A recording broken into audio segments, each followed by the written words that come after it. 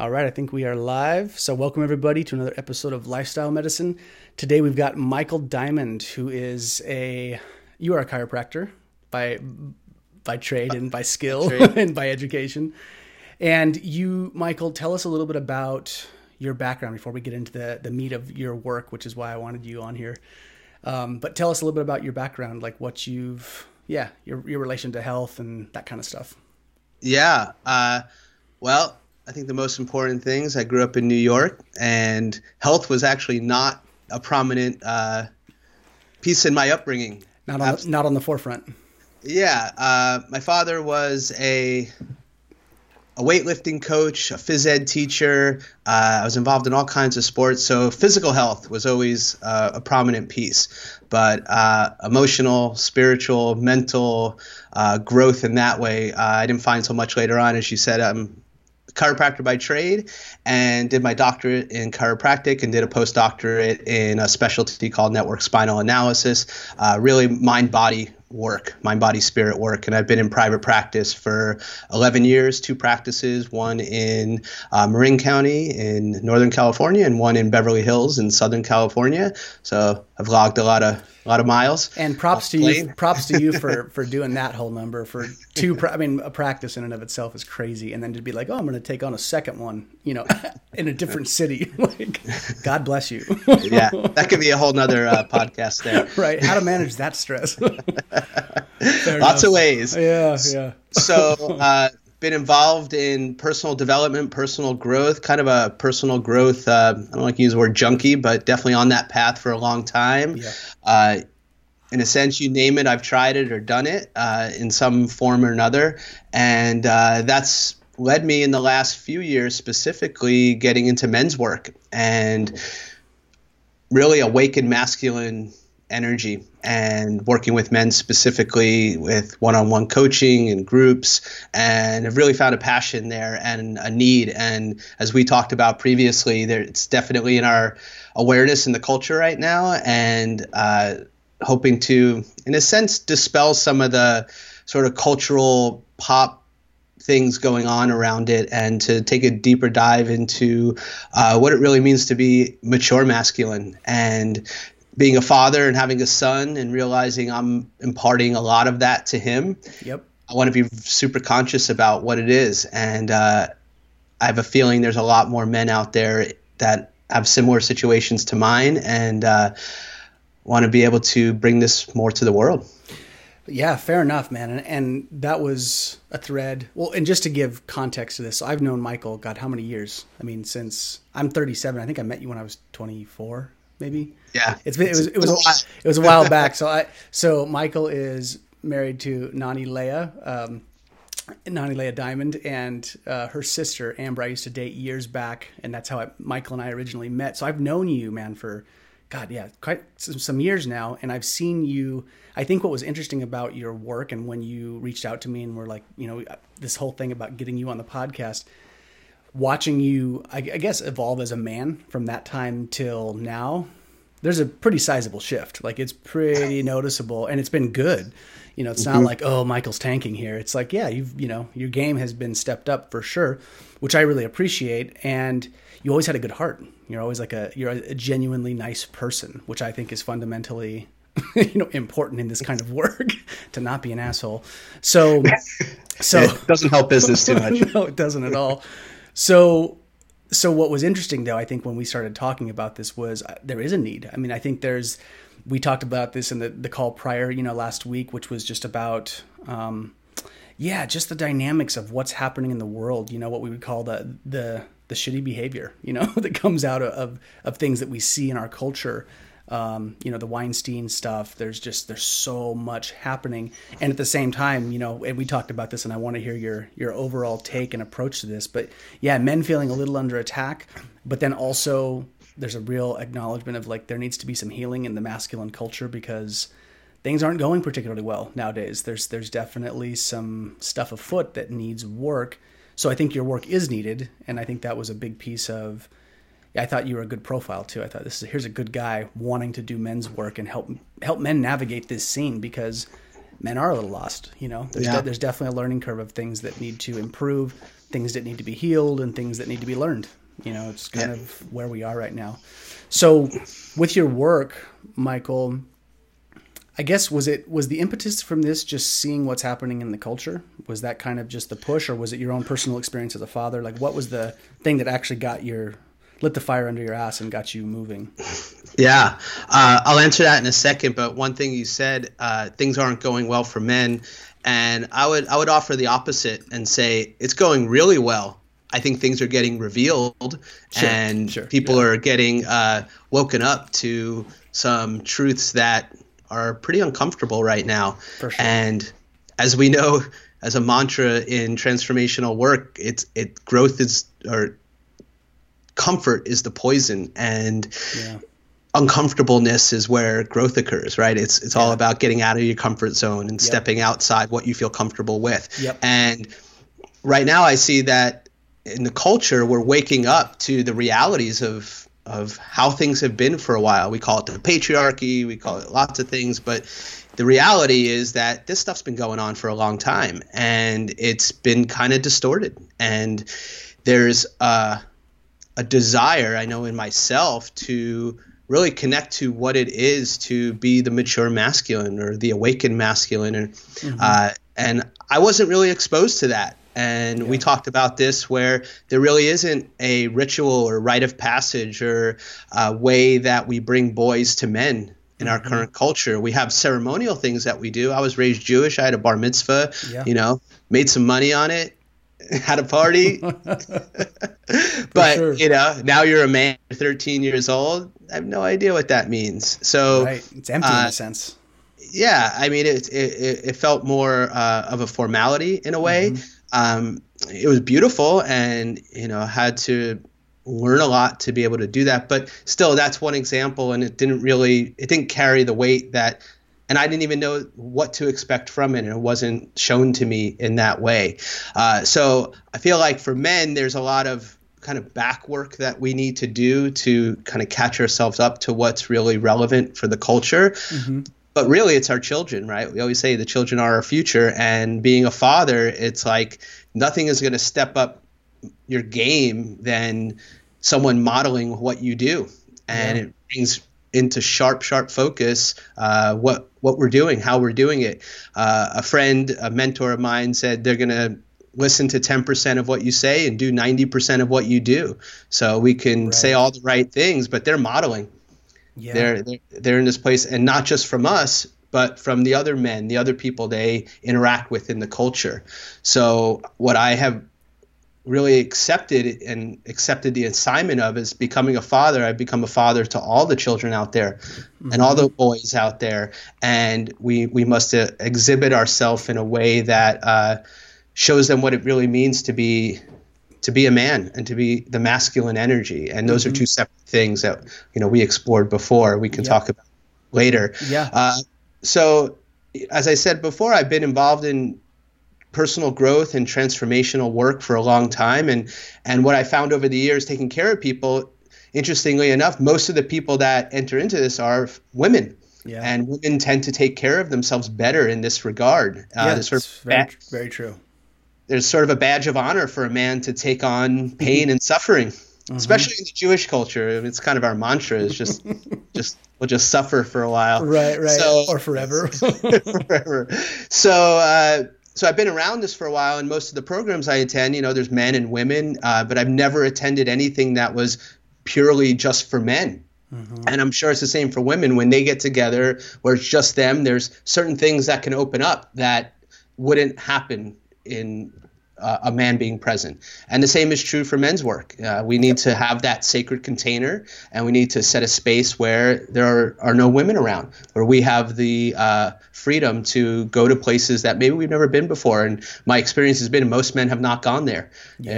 They need a sort of a baseline fundamental training and understanding of the basics. It's very true. And I can say, just to kind of reflect what you were saying about your dad, I love my dad, passed when I was 19. But I was very close to my dad. He was a wonderful guy, but he had his flaws, and he was, my dad physically he was a Mexican kid in, you know, Southern California town, you know, back in the 50s and 60s, and he was picked on a lot. He was in like 50 or 60 fist fights in his life. I mean, it was kind of crazy, and he hated being bullied.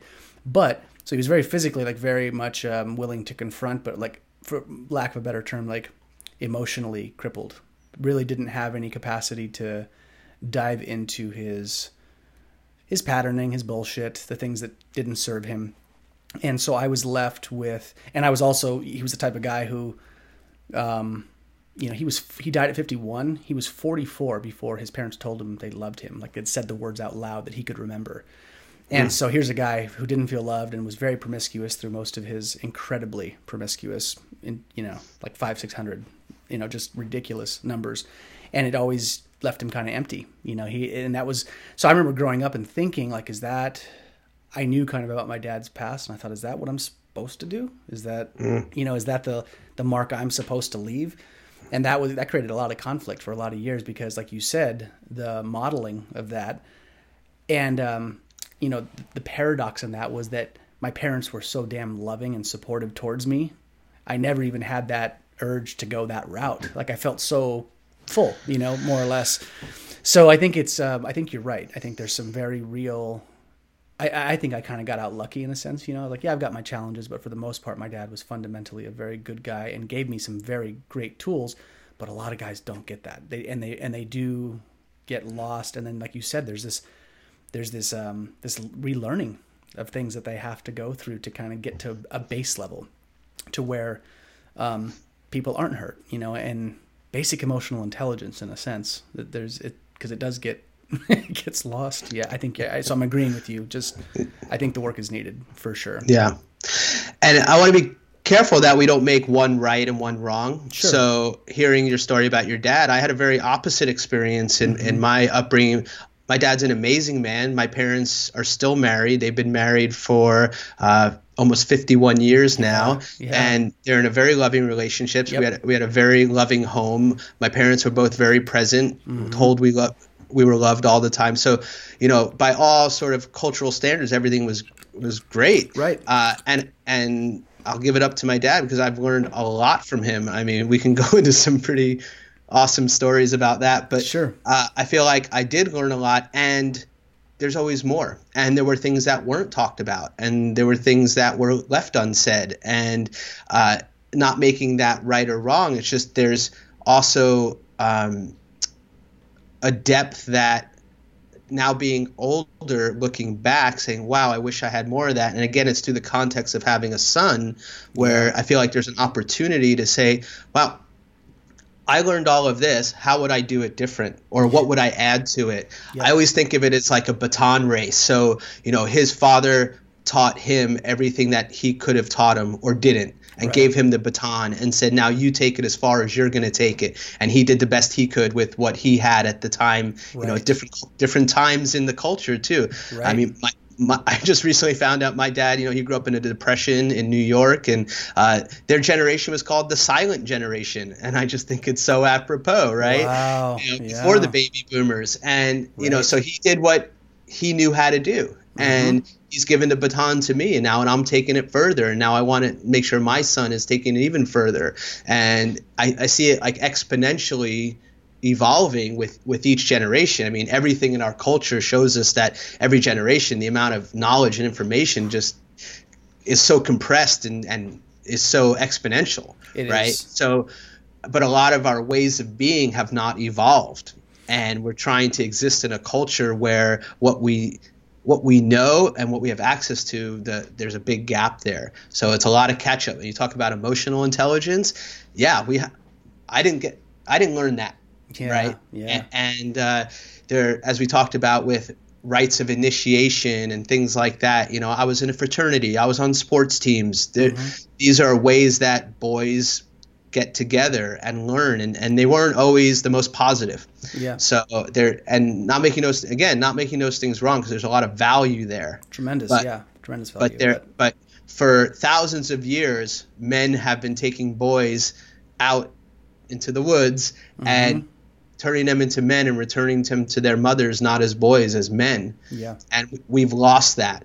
And that also needs to fit in the modern day narrative and the modern day culture, because things have changed and evolved. So we need to bring it into a more of a current context. I agree, and there's a couple threads there that I like what you're talking about, and that I agree with. That for one, the advancement of technology. If we kind of break it down into technology and what I would call spirituality or emotionality, whatever you want it to be, but that the inner terrain of a human being, right? The experiential process of processing of life and living. Technology is getting so accelerated and it's so exponentially fast that we can't keep up. It's almost like technology pulls us away from our emotional center, in a sense. There's so much distraction and overwhelm in that context that it's just incredibly difficult to get back into tap dead center within. That's not the easiest thing nowadays. And then the piece that you were saying about, the tremendous value, or the value of like not calling it right or wrong, right, but taking boys out and having these rites of passage and initiation, so incredibly important. And I think when there's not that foundational, generational structure in place anymore, like you said, it is quite lost. And that restructuring in modern times, I mean, that's a challenge too, because it's almost, the way I always think about it, it's like American culture is such an amalgamation of so many different things coming together.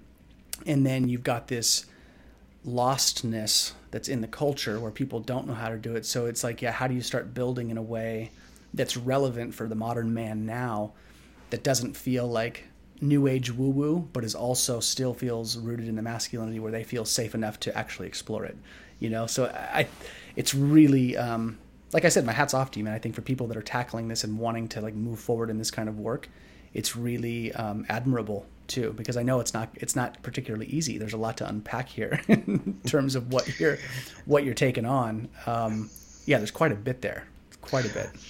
For sure, and in talking about right and wrong, it perpetuates the polarity that we've seen. Yep. In relation to technology, basically, my mentor, Donnie Epstein, says we're an information overload and we're wisdom deprived. That's so true. Yep. So we have, at the tap of our fingers, access to everything that's ever been recorded. That is amazing. And it's a tool. Mm-hmm. And it's a distraction. And it takes us away from presence. Yep. And I think I was just on a call with a client, and obviously talking about relationship, and I said I'm going to give you the end at the beginning, and if we can keep this in our focus, then we'll be successful here. And I said it comes down to presence. Yep. And if we could be present with whatever it is and really sit in the fire a little bit, and that's I think what we're seeing in the culture right now. Yep. of what's getting woken up, and we quickly want to defend and make our position right and make the other person wrong. The argument's lost before we even get started. Right. So there's an acknowledgement. I'll just say it. The world's a fucked up place in a lot of ways. It is. And there's pretty. It's not pretty. And there's a lot of things that are going on that need to get addressed. And it can feel very, very overwhelming. But when I see a man transform, I know that's one more man on the planet that's being a protector, that's being a provider, that's showing up the way that it needs to show up. Right. And if we're all doing that, that has an exponential reach. And it matters, to that man's family, that matters. Yeah. That's one less father ignoring his child. That's one less father hitting his spouse. That's one less father just taking his own life. Mm-hmm. I mean, how much are we seeing that now? I have a friend, who has a husband that took his own life, and he had at the time a 3 and a 5-year-old. And I can't even imagine that. And the amount of pain that man must have been feeling to take his own life with that going on. Yeah. And to see that as a viable option, right? It really puts things in perspective to think that you're willing to leave children behind because you're in so much pain. Right. That's heavy. And the thing about it is, and you hear this classically, like, he seemed fine. Yep. He was the most loving guy. I would have never have thought it was him, because men aren't taught to express that stuff. Mm-hmm. And we don't know how, actually. It's not that we don't want to. We we don't have the fundamental skill sets in how to express. The only viable emotions men were taught was, anger.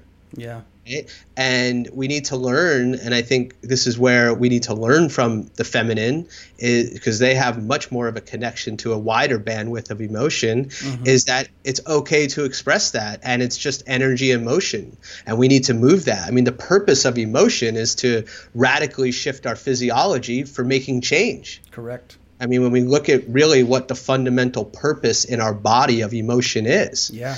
And when we don't move that energy, and I'm sure you can give a perspective through the Chinese medicine philosophy and perspective, is that when energy gets stuck in the system, it's going to wreak havoc in lots of different ways.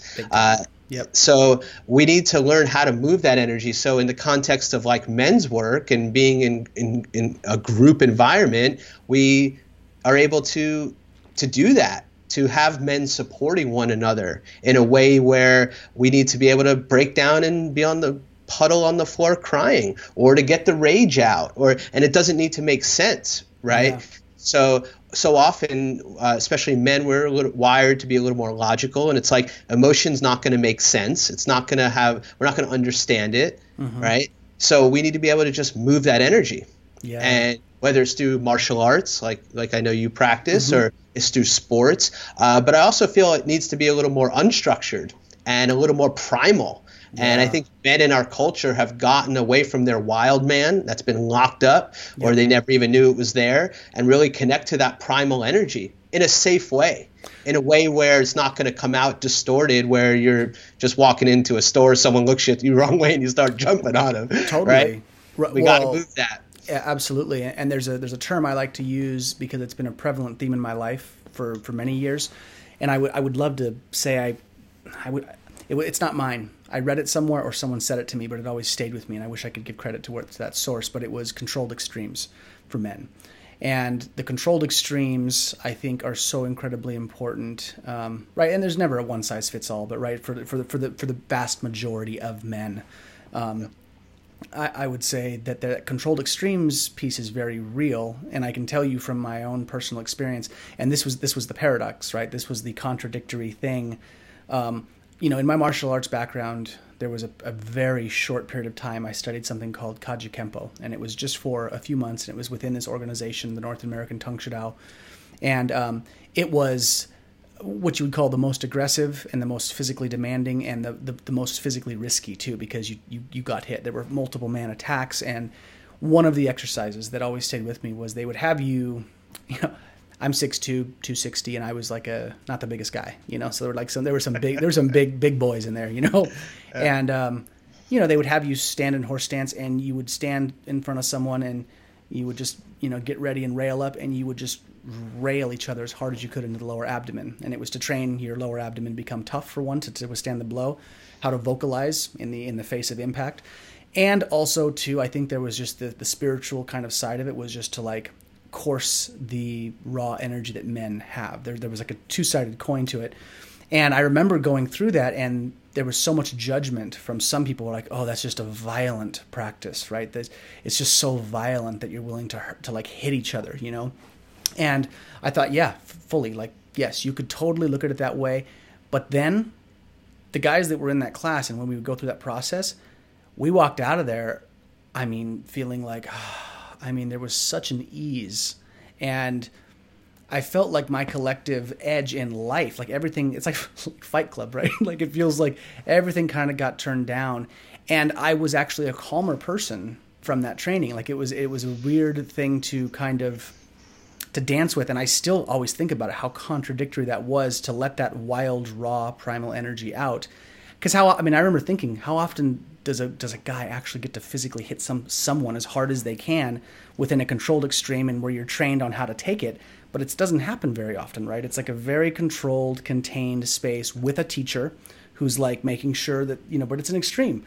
And it was powerful. I remember walking out of there, and I thought, for one, I feel physically stronger. I could actually deliver a blow better. And two, I was able to receive one, and my mind and my spirit felt more at ease because I got to course that thing that was naturally in there, that was naturally there. So, I mean, that is an extreme, right? And it's physical. And I was like, yeah, you could totally look at it like that. But there's a contradictory thing that happens, I think, with expressing primal energy and, like you said, not putting a label on it, because it was very easy to like put a label on what we were doing very easily from the outside, to be like pointing the finger and saying that's bad, that's dangerous. And I thought maybe, but experientially what it did for me mentally and emotionally was amazing. Like, it made me feel incredibly good. And all of the guys, we walked out of there, I mean, with more level heads. And that's a hard thing to kind of get your head around, I think, especially from looking from the outside, and maybe as a woman, I don't know.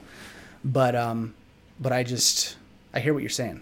I think there's some key points here that are really important. Yeah, and I'm glad you brought up the word woman or women, because I think and I learned this word from you, our heteronormative traits as the masculine, and I really want to also parse out the difference between men and masculine and women and feminine, because we all have both of those energies, and we need to acknowledge that we do. Yep.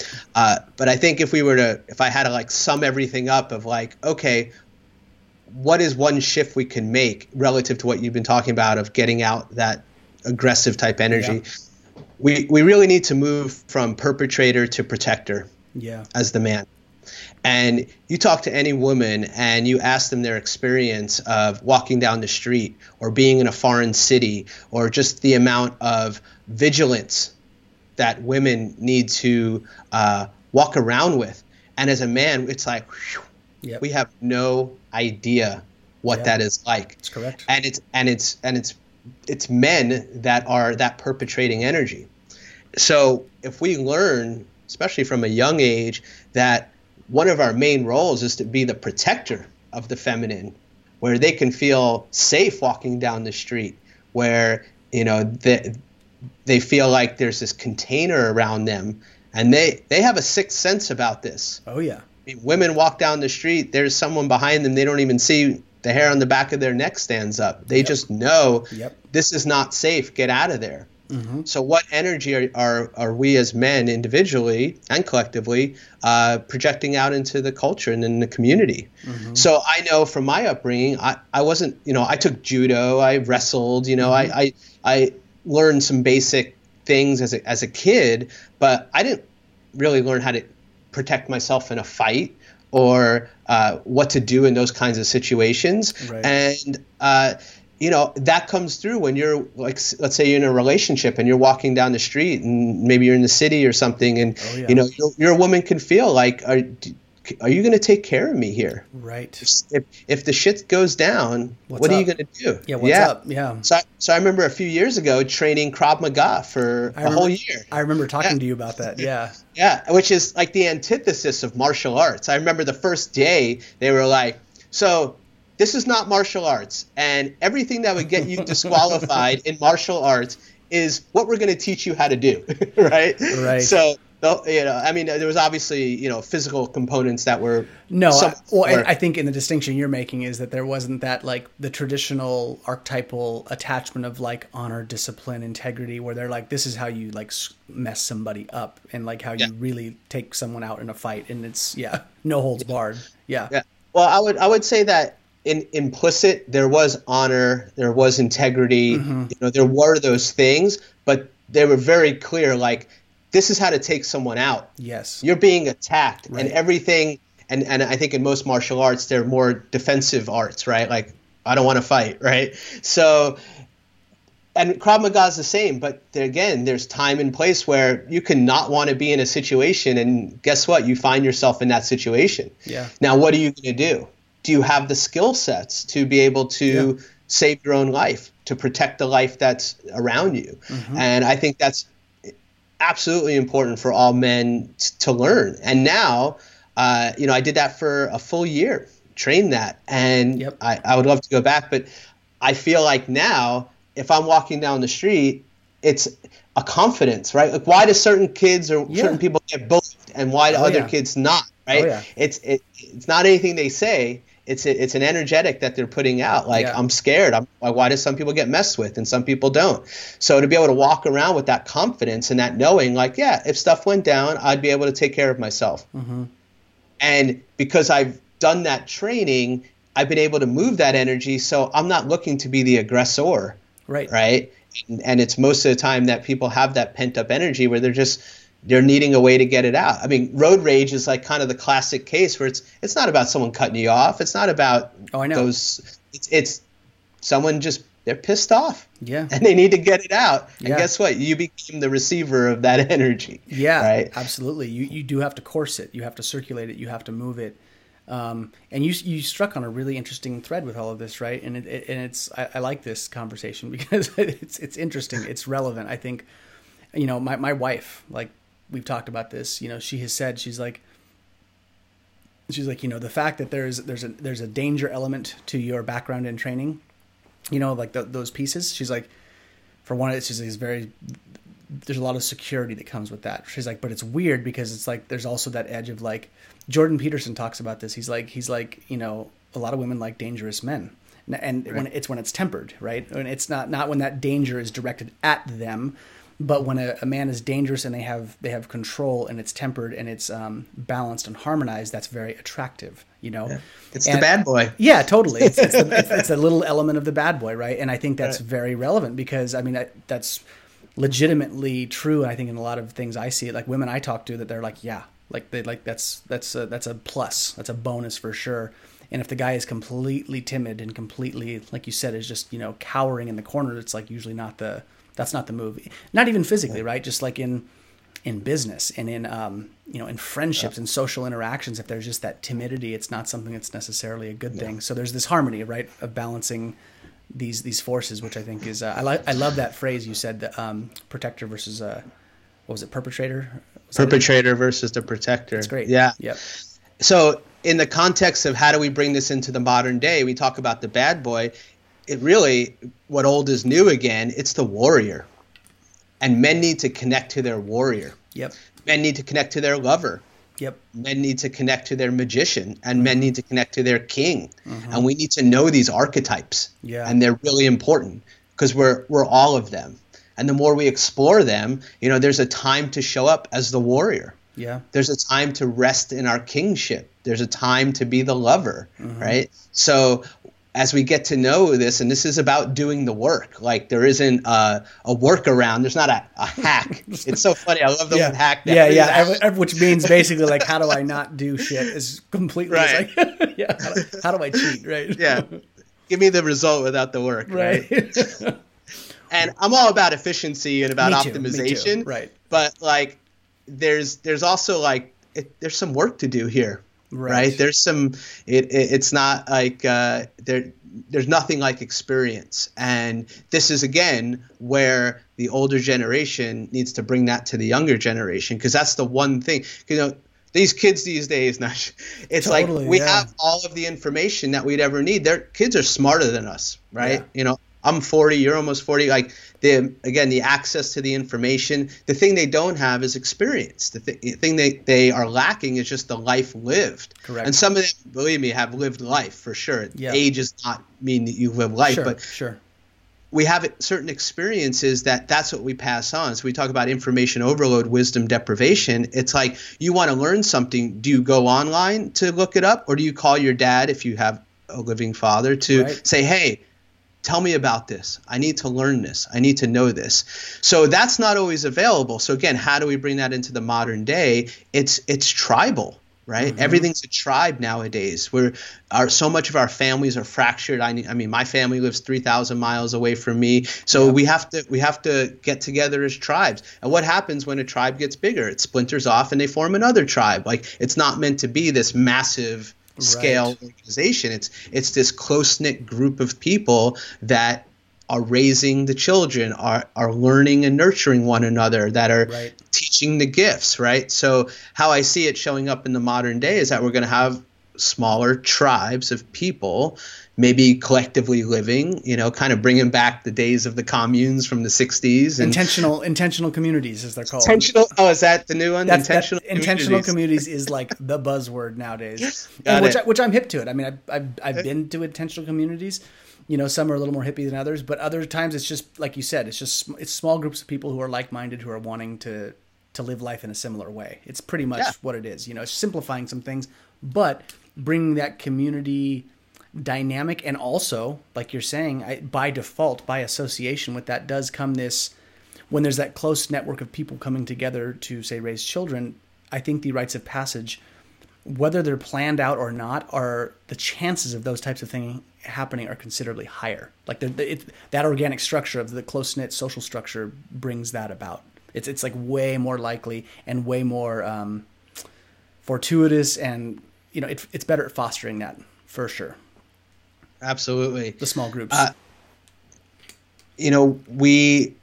As we talked about being in that information overload, it's like we're more connected than we've ever been, right? I mean, the fact that you're in another city, we're having this conversation, yet people are lonelier than ever. Yeah. People are more isolated than ever. Yep.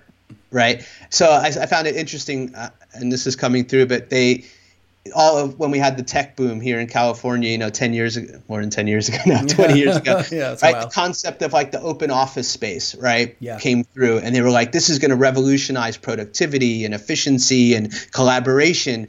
And I heard in the last year, they looked at, okay, what was the result of all that? And they found that it actually didn't help. Right. It actually made productivity go down. Mm-hmm. Right.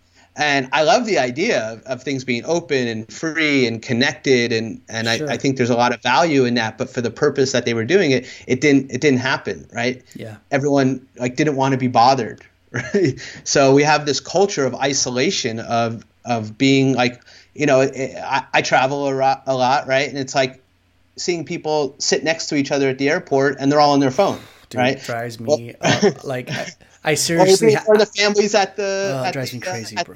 At the dinner table, right? And everyone's on the phone, and it drives me crazy, bro. Like I have it's so difficult for me. That crux piece right there has, I've had to develop techniques in breathing and stress reduction because it rattles me. It's difficult for me for sure. I was in my office in LA yesterday, and I'm there, and I have the door. I work in a group environment. I had the door open between what we call the entrainment room and the reception room, and there were three women sitting out. It doesn't matter if they were women, but there were three people sitting out on the reception benches, and they were all on their phones. And I walk out there, and I'm like, "Get off your phones! Pretend it's 1995. Talk to each other." Right. And they did. And then I hear them laughing. They're all connecting, and it's like, right. But the irony is that we're on the phone trying to connect, right? We're on social media. We're learning something. We're messaging someone. It's all about connecting. It's connecting and absorbing. There's this need to constantly be intaking, which I think it's like consumption, But yes, I agree. It's right. Connecting, absorbing, and it's like, Jesus. What about waiting? We know Tatiana, she has said people have forgotten how to wait, like the beautiful, elegant art of waiting, which is basically just attentively being aware. It's gone, or it's virtually gone nowadays. Yeah. It's not there.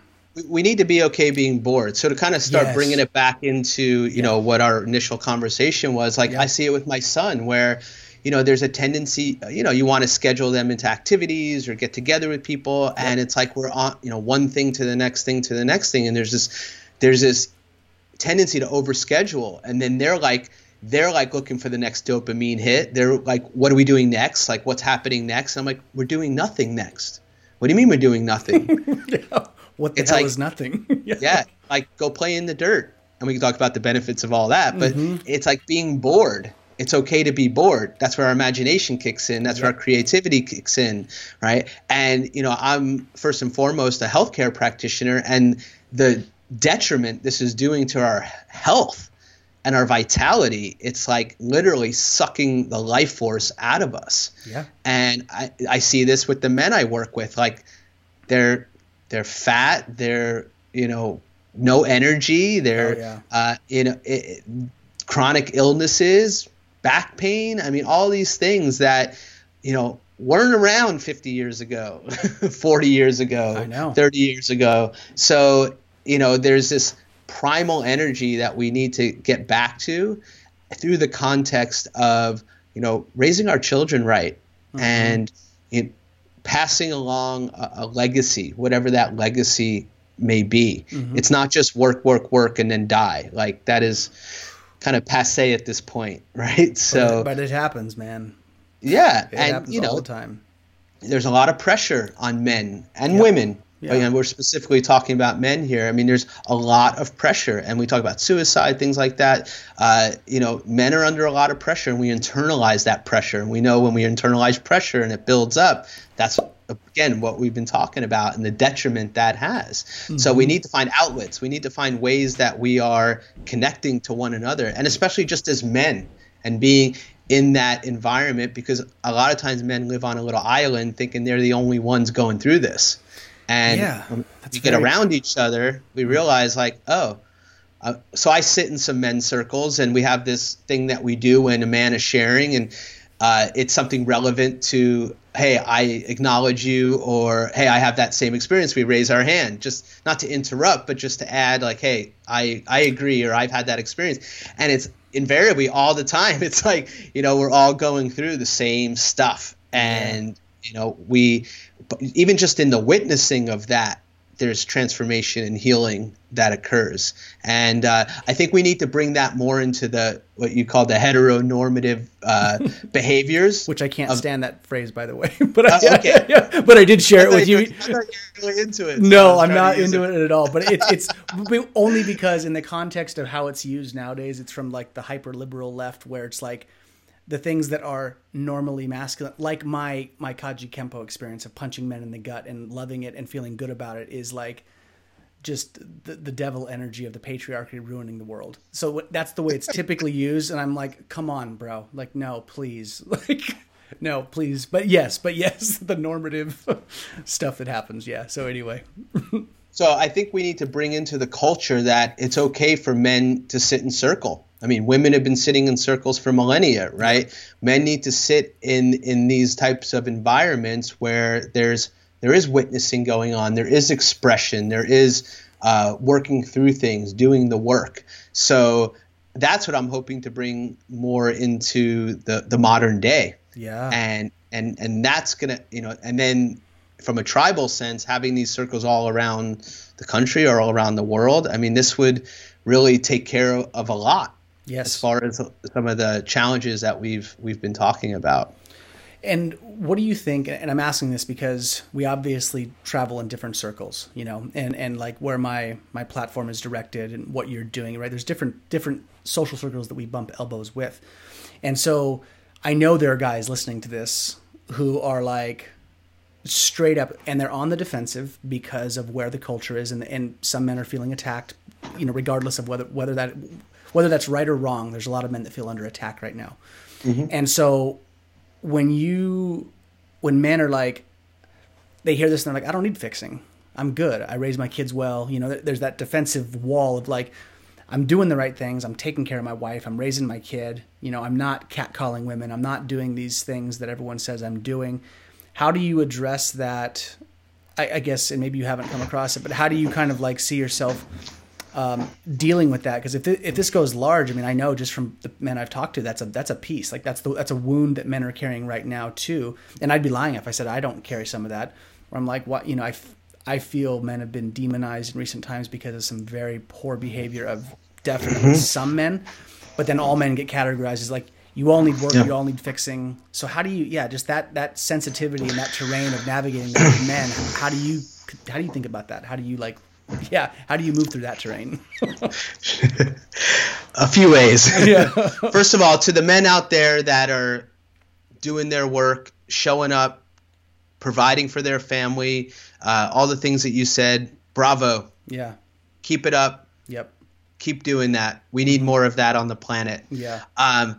And in that same vein, there's always work to be done. There's always layers of depth. I mean, that's what I've learned, the proverbial layers of the onion. We all have things that we've gone through that need to get addressed. And specifically, I've seen this in a lot of the men's work I've done, where these are good men for the most part. Yeah. When you get a group of men together, 30, 40 men, like these are good men. Yeah. And then when you get underneath and you actually go into like that descent and look what's underneath, every single one of them has a wound. Oh yeah. Every single one of them has something. And this is the thing. We may not think like, well, my dad didn't hit me, I wasn't abused, and that's an extreme form of violence or perpetration and, ways that it can show up. But it doesn't have to be that serious either, right? Or it could be that the pressure to perform or to get good grades this is the thing. When you start delving into this world or going into that sort of, as I said, descent and exploring what's going on down there, it's amazing what comes out. Yeah. Like, holy shit, I didn't realize that's the story I've been telling myself for 40 years of my life. I didn't realize like that was the pattern that was set up. So let's just get this out there. 90% of our life is unconscious, and these are the patterns that we've learned in the first 7 years of life. Yeah. So we're living out these unconscious patterns, whether we like to think of it or not. Dude, just as a side segue to that comment, I'm 37. On my 30th birthday, we're in Mount Shasta with a bunch of my buddies, my closest friends, and my mom, and they make this slideshow. And I'm watching the slideshow, and there's all these pictures of me when I'm 0 to 7, say 0 to 6. And as I'm looking at the pictures, I'm realizing I don't remember any of that. Like the pictures, I'm like, wow, there's me doing this thing. Oh, there's me in a little toy crib doing this thing. Oh, there's me climbing in a tree. There's me. And I remember distinctly, like the light bulb went off where I thought, I'm looking at my subconscious. I'm looking at the stuff I literally don't remember, but that as my little brain was a sponge and I was just soaking up the world, I'm looking at it. And it was kind of cool because as I was looking at the pictures, I was very happy. It was just, there was so much love and joy and all these cool things. Yeah. But I thought, I felt blessed and lucky. And two, I thought, God, that's true for everybody. Like that stuff we can't remember, it's in there, right? Yeah. That's like the deep neural connection of the brain and how we start to operate through life. So it's relevant to acknowledge that, right? No one gets out unscathed. Right? Yeah. And we don't know what those things are going to be. Again, they can seem totally innocuous from just a different perspective, but that is conditioning how we treat women, how we operate in the world, what level of integrity we have, whether we are aware of it or not. It is playing a huge part in how we experience life, right? So I think it's super valuable for men, regardless of where you think you're at. There's always growth that can happen. There's always awarenesses. There's always uncovering of a lot of times, like you said, we want to defend against and we want to, well, that's not me, right? And as soon as we create that polarization, there's the disconnect right there, where if we are able to finally just say, you know what, let me turn that finger on me for a moment and just take a look.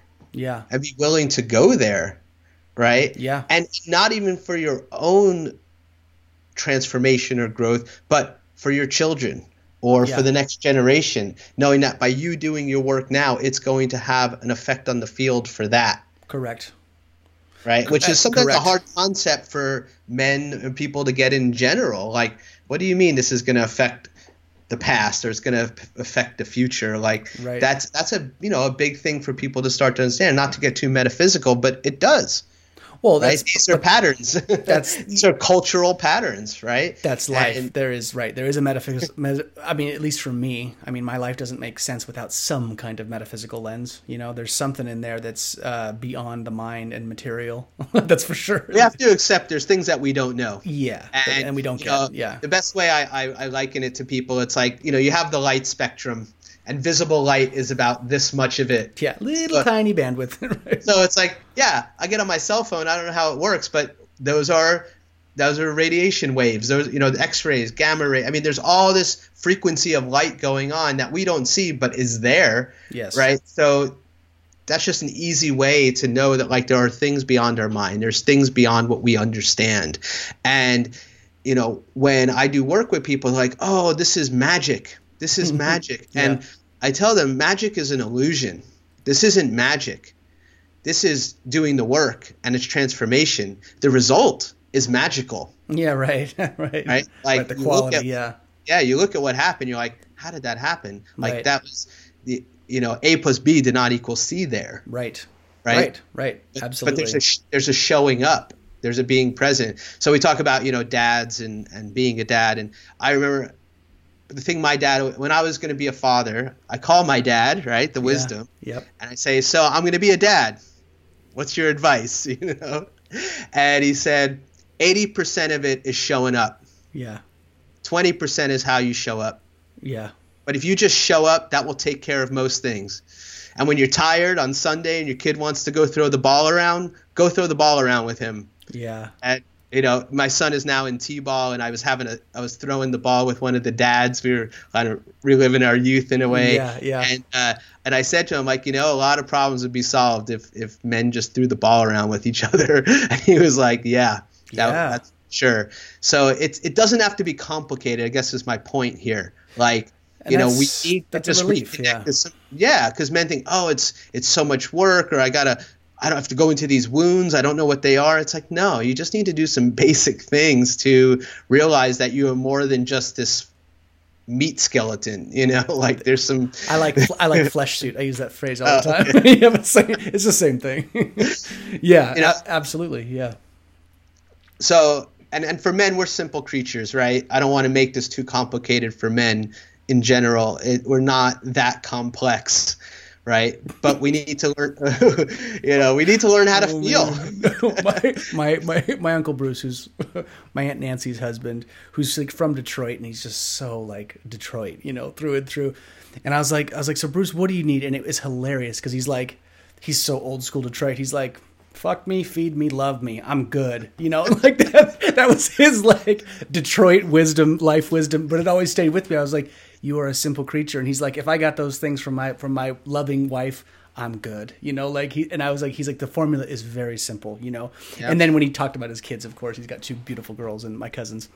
And, but yeah, I think that simplicity is a load off, man, because I think that's a thread that I would lead with as you continue this work, because I think that's a big thing that men are like already overwhelmed, feeling the need to provide, to do all these things. There's definitely like, oh God, now I got to go to personal therapy and I got to look at myself and I've got to unearth every Freudian thing about my mom. And people are just like, they're terrified. It's like, I don't want to do that. I don't want to look at all this crap. I don't want to do all this work. And it's kind of nice to hear that it can be a simpler process than just unearthing everything that's, rough and god awful. And there was a thread there that I wanted to point back to, when you were saying, kind of taking that lens and angling it back, right? And accepting that we can all improve, right? If you accept that you as an entity, a spirit, a human being is like a tapestry, and you can always learn to repaint this thing and kind of get, you can always reshade it and pencil it and do different things with it. I think that's a great way to look at it. And I think, and we talked about this last week when we had on our call, we were kind of orienting like, what we're going to talk about on the podcast.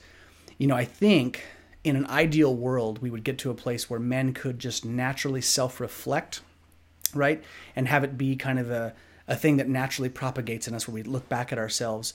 And I think that process, for whatever reason, technology, culture, life, everything is pushed external, and then now the tables have turned, and people, and the things are coming to light, and people being like, look, you're full of shit. There's some bullshit here.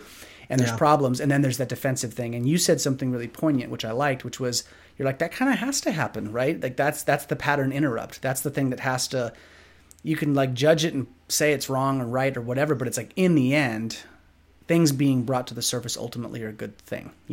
However it comes to pass, it's like if things are being brought out, they're being brought out. It's like the wound is unearthed regardless. And I think that has merit. And even if it's a bitter pill to swallow for some men, Yeah. So this kind of goes back to what you're asking, like men that maybe get defensive, like I don't have the work to do. There's a waking up that we've been talking about that has to happen. And whether we are personally the perpetrator of that energy on the planet, or even just being witness to it, it can't be okay with us anymore. Yeah. We don't have to be the one personally responsible for causing that pain on the planet. But by being witness to it, or looking the other way, or not doing something about it, we are just as much in violation of that. And then that is a hard pill to swallow for some men. Oh yeah. And especially when men are trained to be so isolated, right? Yeah. There's like you said, the programming is pretty deep in terms of that stuff. Yeah. Yeah. We need to lift each other up. We need to come together in this way. And so there's a waking up, but then there's a stepping up. It's one thing to be aware of what's been going on or to see the pain on the planet that's been caused to women, to children. Like, that is, to me, my standard, that is not acceptable, right? I mean, and this shows up in lots of ways in our culture and on the planet. So there's a stepping up to actually taking action and raising our standard and doing something different and treating people in an honorable, noble, chivalrous, integrous way. And I really firmly believe that code of chivalry in a modern day context must be brought back. So there's that ritual and rite of passage and initiation that we talked about, which I think is more of like a Native American type of path. And then there's the code of chivalry, which is more of our like European descent and more of like nobility and kingship and feudal hierarchies and all of that. And there was a lot around that, but just the idea of this, you start out as a page, right? You start out, all you do is you're learning about art, you're learning about music, you're learning about self-defense, you're learning about how to take care of the horse, all of the things. And then you're a squire, right? Which is, you're basically the assistant to a knight, where you are taking care of his swords and his weaponry and his horses, and you're learning from him directly. And then you become a knight, and a knight lives by the code of chivalry. And that it's gone. It's completely gone. It's gone, man. Right? It's gone. Yeah. It's not around. It's like, it doesn't mean that it's not, well, it's embedded in the culture in certain ways. I would say it's dormant, right? Like it's not dead, but it's like, it's dormant. It's in there, right? Deep down. It's like it's in there. But a man opens the door for you or gives you a seat. And honestly, those things don't even happen a lot anymore either, So there needs to be a modern day code of chivalry that needs to be brought back in. And that is a learning. That is a passing down of that. So that's the step up. We need to realize like there is work to do there. It's not a hack. It's not about it being easy per se. It's about showing up. So Michael, I got to ask one question here, because I have these funny things that pop through my head as you're talking, because I'm like, that's funny. There's some humor here because, okay, just as a side thing. And in the end, I know this doesn't really matter to your platform in the larger sense, because you're going to move forward and like help men. Okay. So like, I get it. But like a couple of years ago, I opened a door for a woman, just being like, opening the door straight up, like no agenda, and she's like, you think I need that door held open for me? I mean, that was the like response I got. And I remember thinking like, I laughed when she said it. I was like, is this really, is this what's happening right now? As I was just genuinely person to person doing, cause I opened the door for guys too, I'm like, I opened the door. So there's also this weird thing that's happened too sometimes, where the culture is like, there's that vibe exists, and it does happen. And I know it doesn't really like matter in the large context, because it's like whatever, right? Like that's not something, at least for me, it's not something I give attention to. I still hold the door open for people, and it's not going to jade me. But I guess, do you think that kind of thing is a result of just things being so screwy and out of balance that it's created this counter awkward swing to that kind of stuff? Do you think, is that kind of like your take on it? Or what would your take on it be? Yeah, no, absolutely. And you use the word jaded, and I think a lot of women have been jaded. Yeah. And they've been hurt. And it's the feminizing of men has caused a masculinization of women. Yes, I agree. And when a woman says, I can do it just as good as a man, no. You could probably do it better than a man in a lot of ways, right? That doesn't mean it's to be done. Right. So in your example of the woman saying, do you think I need that done for me? Yeah. I was like, I would be like, No, but it's my desire to do it. Yeah. You think that's going to change her perspective on it? I don't know. I don't know. Maybe not. Maybe if I was lucky, but I mean, she gave me the stink eye, and I just laughed. And a classic male response would be like, "Fuck you, then," right? And it would perpetuate that energy. Yeah, right. For sure. So it's like we need to be able, as men, to pierce through that shell or that armor that's been going on. Yeah. That's what I see as being really important here. Yeah. Is that we need to pierce through the layers and layers of protection that have been going on. And again, bring it back into the context of health, because you're a lifestyle man and your health. It's like, how many diseases are women expressing now because of this hardening that's happened, because of like having to show up in a way like, I mean, man, my hat's off to women, mothers, and how they show up in the world and the sacrifice that they will endure to make sure innately that everyone is taken care of. Yeah. I see it in my practices all the time where it's like they give, they get shitted on, and they're left with nothing, literally and figuratively. Mm-hmm. And this is what I'm saying about waking up. It's like, we can't be okay with that. Yeah. Whether we personally caused it or not. Like, if we personally cause it, you better wake up and take some new actions. Yeah. But if you're not doing it, then that tells me you have some energy to give over here. Yeah. You have some energy to transform this on the planet. And here's the third piece of it, is that when we do that, then we get to sit in our kingship. Mm-hmm. We get to sit in our legacy. We get to receive the gifts of acting and showing up in the world in this way. Mm-hmm. Because it is about us each being in our king, our sovereign king, and about women being in their sovereign queen. And everyone knows it's the king and queen because everyone brings their gifts. Everyone wants to show up. Everyone wants to show you what they can do for you, because you've shown up for them. Mm-hmm. Right? You've led them in this way. And leading means going first. Yeah. It means being transparent. It's being humble. It's having integrity. Right. And I just realized, I was thinking about the word integrity the other day, and I realized embedded in the word integrity is grit. Integrity. And we need to have more grit. Men are soft. We've gotten soft. Right? I like, man, my preference collectively, especially nowadays, right? I like gritty guys, like the guys that I intentionally choose to be around are gritty. It doesn't mean they're assholes, or like dominating types, but I like the grit type for sure, man. It's a choice, It's like I appreciate that. It's an admirable trait, and I think culture, man, has gotten really soft too. It's like it's hit men for sure, but I think it's like, the outrage culture. Everyone is so offended so quickly and so easily, and it's just left it's left a very strange mark on the culture, and definitely men. It's like it's affecting all of us, right? But yeah, in the context of men, it leaves a very specific mark, and it's not. I don't think it's a good thing. Yeah, it's not. You need resiliency. Like resiliency is a really important trait. It's really important. I heard someone describe it this way. It's like, nowadays, nothing surprises us, but we're offended by everything. Yes. Good God.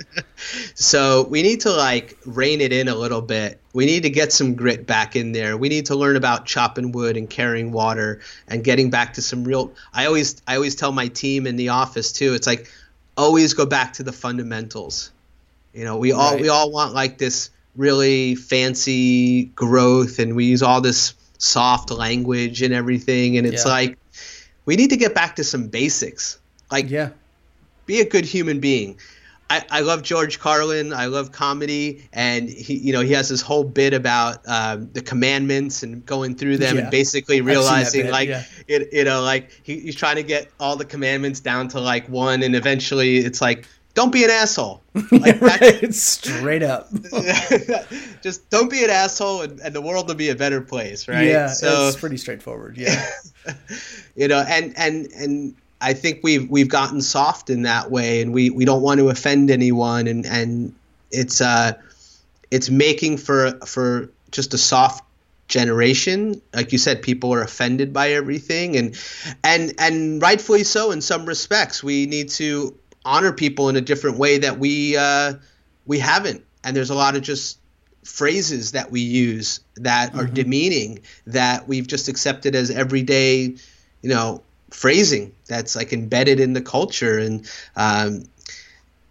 what's got your panties in a waist, and all of these things that we don't think about, like, oh, that's pretty demeaning to women. Like, what? That's not good.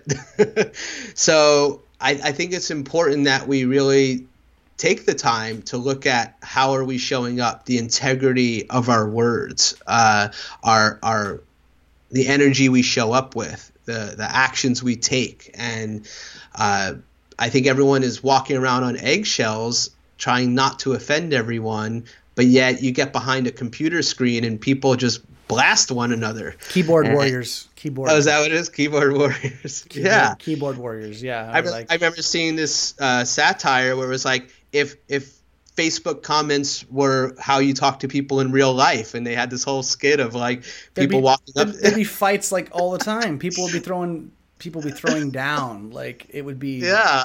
It's brutal. Yeah. No, I totally agree. Man, that's the thing. I've. It's a little side tangent, but just this thing you're talking about, right? Like the sensitivity of the culture, how this affects men, how this moves everybody towards this direction, which isn't necessarily good. But it's like, these phrases, words, things that become pejorative over time too. My wife is Asian, right? The word Oriental is now a pejorative in modern times. And when I was talking to like my mom and my parents' generation, they're like, the Orient is a region. To say Oriental meant like from the Orient, but now it's this pejorative word, and and it's usually the intent behind a word, right? It's how we use it. Sure. And I think that's the energetic piece that I think people forget, right? I don't drop the N-word, but like when black comedians use it, right? It's the intent behind how they use it in that context with when they're using it. Sometimes it's funny, sometimes it's abrasive. And I think that's the thing that like is sort of lost in all of this too. Like don't get your panties in a bunch, right? Like it's funny you bring that up. I've talked to my mom about that phrase and a few others. There's a few. My mom's a wordsmith, and I am too. Like we're always like we're an English writing family type. And I love your mother, by the way. Yeah, isn't she great? Yeah, she's the best, man. Shout out to mom. But she said she's like Gray. She's like a lot of these things were also when roles were more defined. She's like, so those phrases we're saying as a role, as a man, right, as the provider, as the stoic tough guy, don't act like a woman. She's like, that's not necessarily a bad thing. It's saying stay within your role and basically maintain the role. And I'm like, I get that. I said, but Mom, nowadays people that I think that thought process doesn't even get heard anymore. It's like it's sort of like it gets it's just immediately offensive, and there's an assumption, right? My mom always has said to me, she's like, assume positive intent, Gray, like with people. And if you assume positive intent, life is usually a little easier because you're a little more resilient and things kind of bounce off of you. She's like, but it's sort of the opposite now, right? There's an assumed negative intent more often these days, which is why people are offensive, that you're assuming someone's out to get you. This was brought up with, did you ever watch In Living Color back in the day? Oh, yeah. Okay. Keenen Ivory Wayans. Oh, yeah, the Wayans brothers, right? If you go back and watch that now, one of the most politically incorrect, completely irreverent like shows, and to this day, still hysterical to me. Like, and I think, I watched that, I'm like, if you were to play that now, people would flip out. Because nobody was safe, right? Didn't matter what nationality. Handyman, right? There was a handicapped superhero that it was like that whole bit. I remember thinking like nowadays I had disabled friends in grade school who loved Handyman because they're like, we never get any airtime. This is great. Like they were so stoked, And like I think now I'm like there's something lost in that, right? When the humor, I think when the intent of like nobody's safe, right? That was the genius of In Living Color. We're gonna make fun of everybody, Yeah. So I think there's something in there that's lost nowadays. What you're talking about, and I think it's really powerful to like bring it back. And I think this pivot, what you said, grit, right? There's a certain amount of grit and like toughening up a little bit, especially for men. Like, God, it's just, I like where this is going because it makes my mind kind of like look at this from a bunch of different angles. And I think it's such good work to be doing right now, man. Like, it's so good. I opened our conversation up with, I grew up in New York. Yeah. And if you didn't have grit, you were gonna die. No joke, dude. And I remember moving out to California. There's even that song. It's like, live on the East Coast, but leave before you get too hard, and live on the West Coast, but leave before you get too soft. Yeah, right? yeah. So, and I've been out here for actually this month, 16 years. I've been in California, and I remember when I was first out here, and I was with Nani Leia. We were hanging out, and we'd be hanging out with someone, and I'd be like busting their chops, making fun of them, and they'd sort of, you could tell, uncomfortable or getting offended. Oh yeah. And Nani Leia would have to like tap him on the shoulder and be like, he really likes you. Like, that's how they show it, Yeah, he's from New York. That's what they do, And I've definitely noticed how I've had to temper that, and just being out here, I think, by nature, and honoring people and all of that. But like you said, it's the positive intent. It's right. We've lost that intelligence, that emotional intelligence, to be able to read that. And some of that is just we haven't learned it. Some of it is because of technology. You read an email, and I could read it one way, right. You can read it another way, and we can't. Okay, we have emojis now. Okay, that helps a little bit, but we've lost the art of perception of how to read the situation, how to body language, right? How to read energy, how to just again, with women, like if they're safe or not, like we've that has been lost. Like we need to reconnect to like our vitalistic self, right? Yeah. Our primal self, our emotional self, our soul self, our spiritual self. The one thing we've overused is our mind. I mean, we've just been in this like very strong mind energy. I mean, from watching the news to being on social media to just everything is data or metrics, or there's no depth there anymore. It makes you sick. I mean, it makes you literally sick. I mean, this is a thread I use in my platform. I use it with my clients, and I use it with friends, people I talk to. But it was one of the coolest ideas that came out of Chinese medicine. Right. In the end, when I came out with Chinese medicine, I'm like, there are probably like 3 to 5 core theorems that I sort of apply and use because they're simple, they're foundational, and they're applicable. Right. You can plug them into anybody. And one of the things they talk about are these 3 centers in the body, right? Like when you from Network, right? It's called SRI, the 3 breathing centers. Yeah, it's like belly, diaphragm, and then up high, right? There's like 3 spots you put on. So Chinese medicine talks the vagus nerve. Yeah. Extension. Yes. So I remember doing that exercise when I was in Network years back, but Chinese talked about this, right?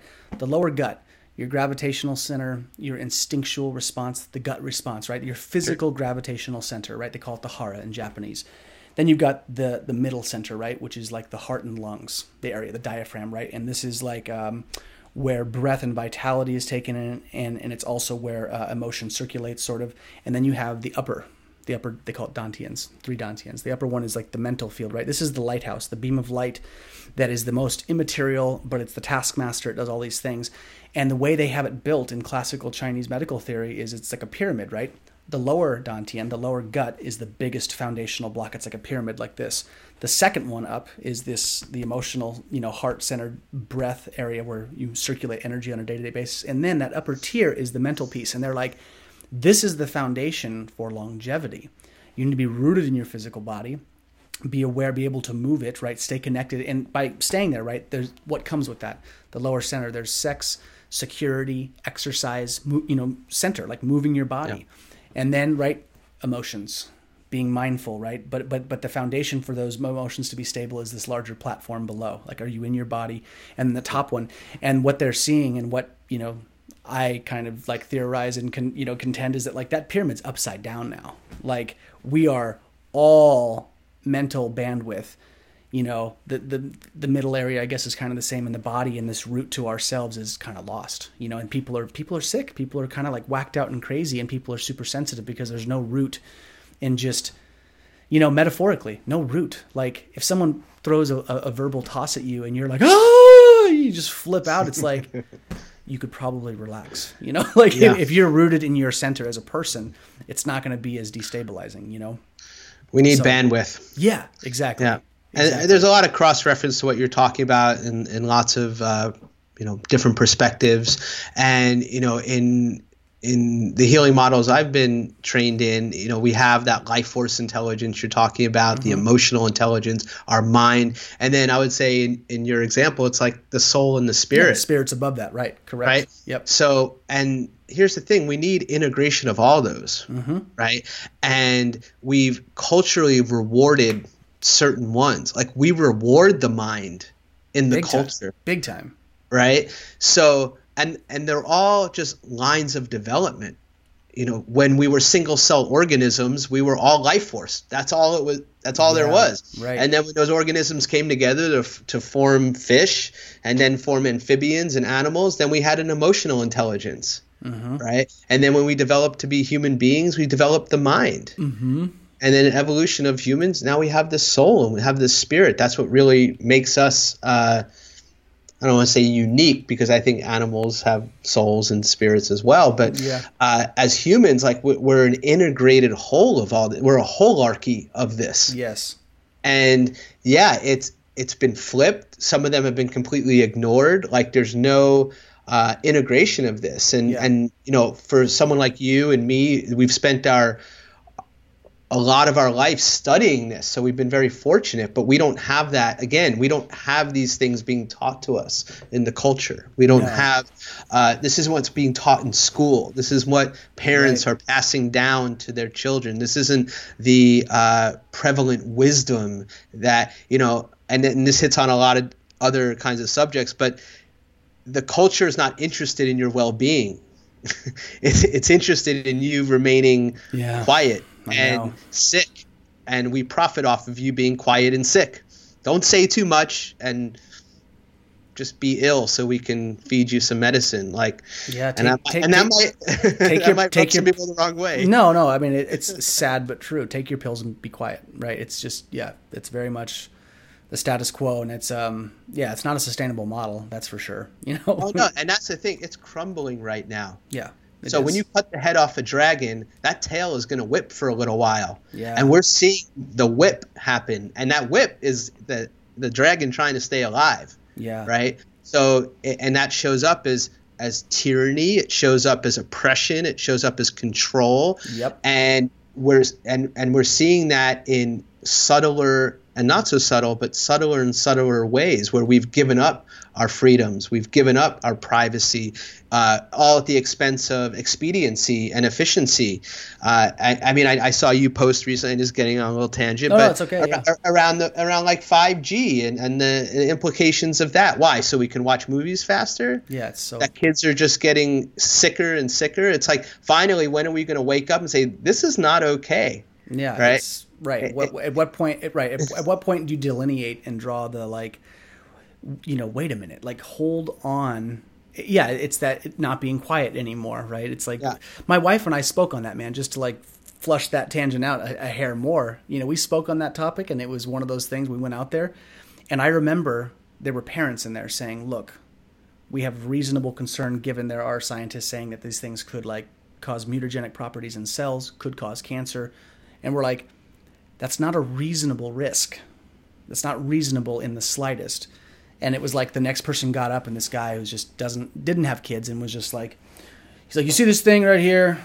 It's one of the best pieces of tech we got. And I can stream with 5G. I can stream a movie from anywhere in the city, county. I can be sitting at Walmart and stream a movie, 10 movies at a time. And it was like, you just saw the dichotomy of there are people up here talking about children's safety, and you're talking about the speed of movies. You know what I mean? This is where people have gotten, but there's a weird, it's weird, man. It's very strange. It's very weird. I don't know what to make of it. So here's the thing. There's a piece of my idealism that's not there anymore, in the sense that I don't think we're going to change everyone in the world. Yeah, right? I agree. And here's the thing. We don't need to. Yeah. We just need to hit a tipping point. We need to connect to the people that are conscious and help them become more conscious. Yeah. And as that hits a tipping point, it will have an effect on everyone. There are people, their line of development is where it is, and that's not moving. That guy, he wants to stream his movie. That's just, C'est la vie. There's no hope for him. Yeah. Yeah. Enjoy your Battlestar Galactica. We're going to go over here and do this thing. I remember learning from a chiropractor, Arnaud Bernier. He's this French chiropractor, amazing man. And he was one of my first chiropractic mentors. And I remember watching a video actually of him. And he was in a room sharing the vitalistic philosophy and about innate intelligence. Really beautiful. Yeah. And it was to a room full of chiropractors he was teaching it to. And he, he shares all of this stuff. And this guy raises his hand and said, "This is all really great and this is beautiful." And so what happens when you share this with someone and they just either don't get it, they're like, "No thank you," or whatever. Right. He's like, "But you really know they need to get it." And he's like, 4 letters, NEXT, next. Yeah, next. Move on. It's not about trying to convince someone of something they're not ready to change or accept. It's find the ones that they're on that path. Yeah. And to your point earlier, like, well, what if men are like, I'm fine. Okay, cool. Do some good work. I'll focus my energy over here. I'm not trying to convince you of anything. Yeah.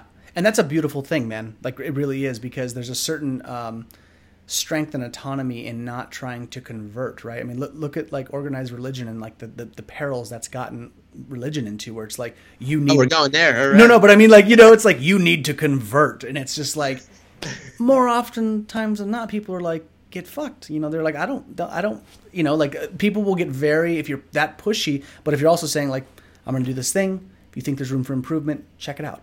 If you feel called, basically. And I think that there are, but I think what I'm seeing is there's surprisingly amount of men who are actually called, and especially when I think what you would call a heart-centered guy who's got a good heart, who wants to maintain some grit like yourself and tells the story appropriately. I think the power of story is pretty real, and when the story is told well, I think people start to listen, or at least they open, right? Maybe the shield drops, maybe they're not ready to completely go in, but I think the door opens, and I think that's how it starts. There's just a little bit of an opening, and if you get that opening and nurture it like anything, I think people are like, okay, yeah, I can probably be a little more accountable. I could probably do things a little better.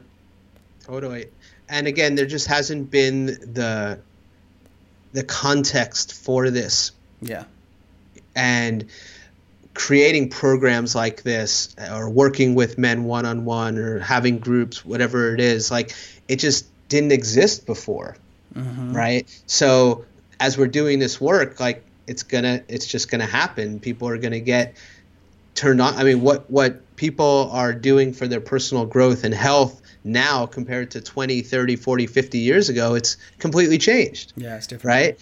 Yeah. Ironically, most of the men that get referred to me by their girlfriends or wives. Fix him. Basically, yeah, they're like, he needs your help, because they're not going to reach out for themselves. They're not going to say, I could really be more present with my wife and, be showing up for the world in a much more powerful way. Very true. And I mean, and there are men saying that, and thankfully there are those men. I don't want to be on this lone island. I mean, this is a lot more pervasive than I think we realize. But it's the women who are feeling this that are saying, you need help. Mm-hmm. Right? Like, that's the synergy between the feminine and the masculine, that the man will just beat his head against the wall till it breaks, and the woman's like, well, maybe we should get a tool for this, or maybe there's a way we can, maybe there's a workaround, right? Maybe there's a hack here. right. Maybe this is where hacks are needed. Well, I got a question slightly outside of this. I mean, it relates to what you're doing, but it's curious. It's more about the rite of passage piece. So, some of my platform, I talk about, the psychedelic use, and from the therapeutic relevance standpoint. I'm a big fan of MAPS, the psychedelic studies group that's doing the stuff to work on various different psychotropic drugs or substances to help people process their things. Now, in these rites of passages in traditional cultures, a lot of them, not all, but a lot of them had the use of psychedelics, where, and sometimes they weren't even necessarily fully psychedelic. Like, I don't know if you caught the second episode of my podcast, the one about combo medicine, the frog secretion. I did not. I heard the one about the psilocybin, but I know about Kambo a little bit. You've heard about it, yeah. So like that's one, it's not psychedelic, right? But it's still a very gnarly, vigorous process of puking and sweating and sometimes defecating. But these substances, Sounds good. Yeah, right. I have a kid. I don't need that. right. Yeah. But they've had this, basically the indigenous medicines, right, have had a hand in these rites of passage in the past. And just like, what are your thoughts? I mean, about that in the context of olden traditions, right? Some did, some didn't. But the use of entheogens and psychedelics as a way to, I don't know, further support this process. Just what are your thoughts on it? Not that I'm saying, Michael, push this into your platform. I'm just more, it's more of a general inquiry, like your take on it. Yeah. Well, I've done LSD at Grateful Dead concerts, so rites of passage have definitely been experienced there. Right. I think there's a time and a place for everything, and I think that psychedelics can be. They've been demonized and villainized in our culture, for sure. But they're powerful medicines, like any medicine. Even just a baseline as a chiropractor, I've always had the stance of there's a time and a place for everything. Yeah. And too often we kind of go to the extremes because we wait until something is extreme to do something about it. But I've also have learned, experienced, and realized that, that is definitely a way to access parts of ourselves that maybe we would not be able to access otherwise. Mm-hmm. I also am in the camp of we may not need those things. There may be ways to access these parts of our consciousness without external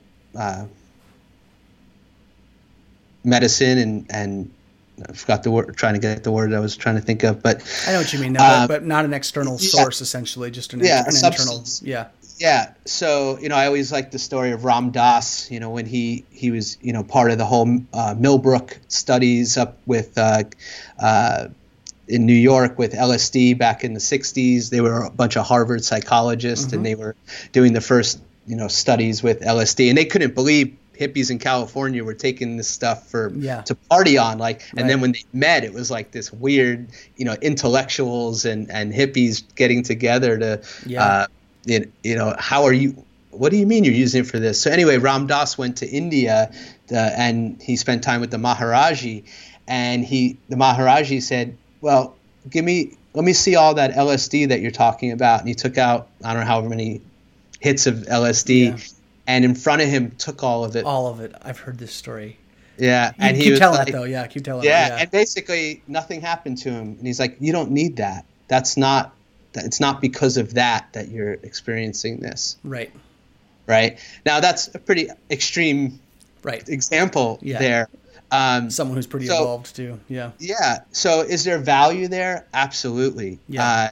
I think that, there's some really deep wounding that people have experienced, whether it be through PTSD because of war or, really extreme situations. And I also think for exploration and people to get in touch with parts of themselves that, right now the buzz is ayahuasca and plant medicine and going on these journeys. And I'm glad I'm a little past that in my life. I don't feel the call to do any of that. But I think the fact that people are wanting to go to new frontiers in their awareness and their consciousness, and these be tools for them to do that, and it's done in a sacred, safe, honoring way, I think there is a lot of value in that. And I'm glad to see that it's becoming more kind of normal in the culture for it's more accepted. It's not as taboo as it was. Right. Which is great. And, some of these substances they've been around for millennia. They've been around forever, long time. And so I think if things are done in a sacred way and there's guides, I think that's hugely important. I think a lot of benefit can definitely be reached. And I'd like to see that maybe the wounding hasn't gotten so bad that we need these extremes to go there. And not that people are always doing it because of a wound, right? Yeah. It might just be for experiential going to new places. Yeah. how this ties into, I guess you brought it for ritual and rite of passage. Yeah, it's just plugging into that. Like I said, it wasn't a push for like a suggestion for you to take this into your work, but I was just curious in terms of like the larger context and goal of this type of work, right, is to get people open and accessed to their internal terrain to improve and or heal wounds, right? Like, and for men. So I was just, I would say go in a sweat lodge that's completely dark and do some chanting, and you can go to some internal terrain. So to say the least, there are some ways to access these places, and that's the thing. We have this potential to go to those places with or without these external agents, which is why I was telling that story about the Maharaji and Ram Dass. But I think there's total value there. Absolutely. Yeah. I look at, my in-laws and like the time of life that they were coming of age, and in San Francisco in the late 60s, right? We know it was just such a poignant place in history and time. We got to give a shout out to Bob Critchfield on that. And Christy. And Christy, sure. Of course, yeah. I just know Bob was the journeying man. Well, it's like they fully believed that they were going to transform the consciousness on the planet. Right. It was sacrament. Yeah. That was real. It wasn't like, oh, we want a party. It was like, this is going to change the world. Right. I remember watching these videos of like the British Army in the 40s where they were doing these experiments with LSD, and because they thought it could be used as a tool in warfare to like basically subdue the enemy, right? And you see these videos, you should go on YouTube. It's pretty hilarious. And you see these soldiers on LSD, and they're just laughing. They're like stumbling over one another. And it's like, you take these people that are like, they're being trained to kill. Right. And then now they're just like, we're all one. Everything's great. Why are we doing it? Yeah. So if it has that potential and power, I'm like, more power to it. Right. Well, I think what's nice about life in general, right, in the context of this conversation, that there are many paths to the top of the mountain, and most of them aren't wrong. There are definitely some that are going to hurt people, and those should be avoided, I think.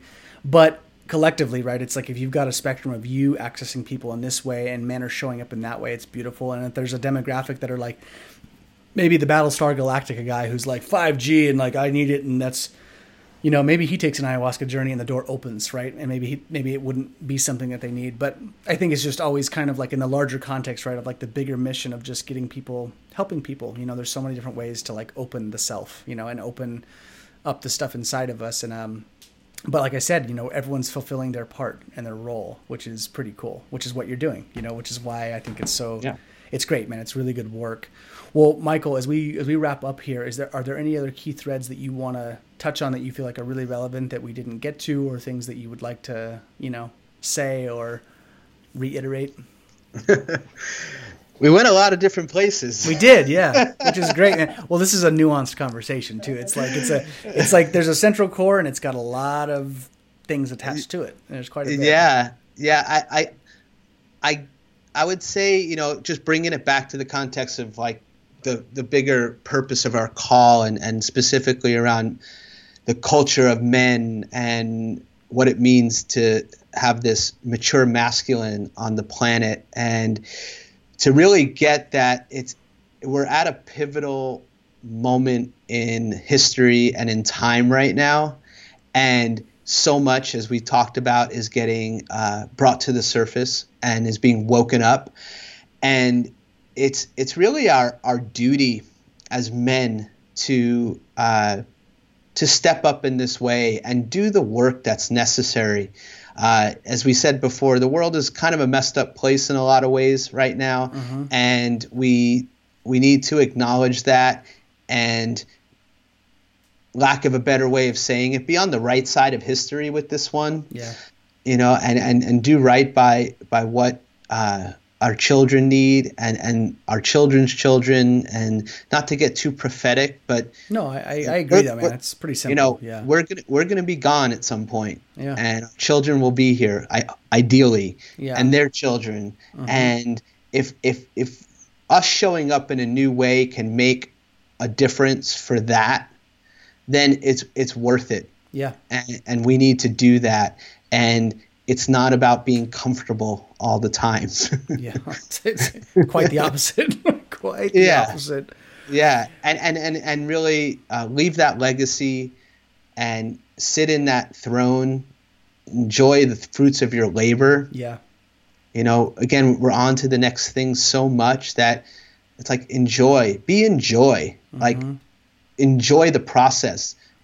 Although we've been using the word work a lot, like do the work and all of that, like don't make it work. Yeah. Make it like this is your mission. This is your vision. This is and I think men can use a mission. Yeah. They we are that's like our nature as men is we need to be purpose driven.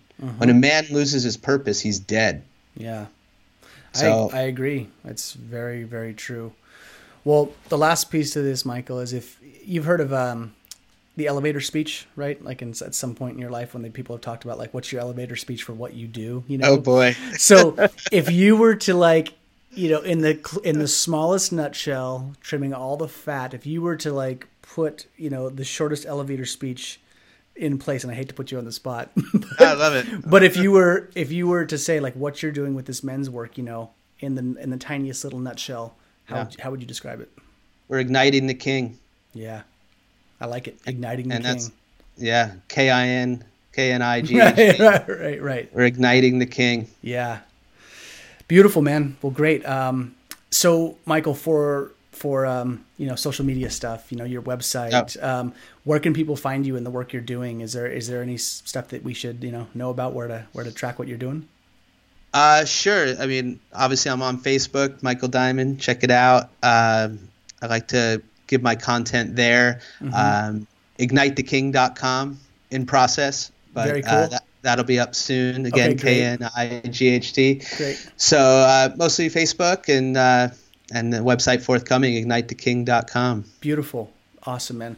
Well, thank you for your time. It was great to catch up with you because we haven't had a long conversation where I've seen your face in quite a while. So it was nice to have you here, man. And I appreciate the work you're doing, and I'm confident it's going to do well and you're going to help a lot of people. So that's always that's a plus in my book.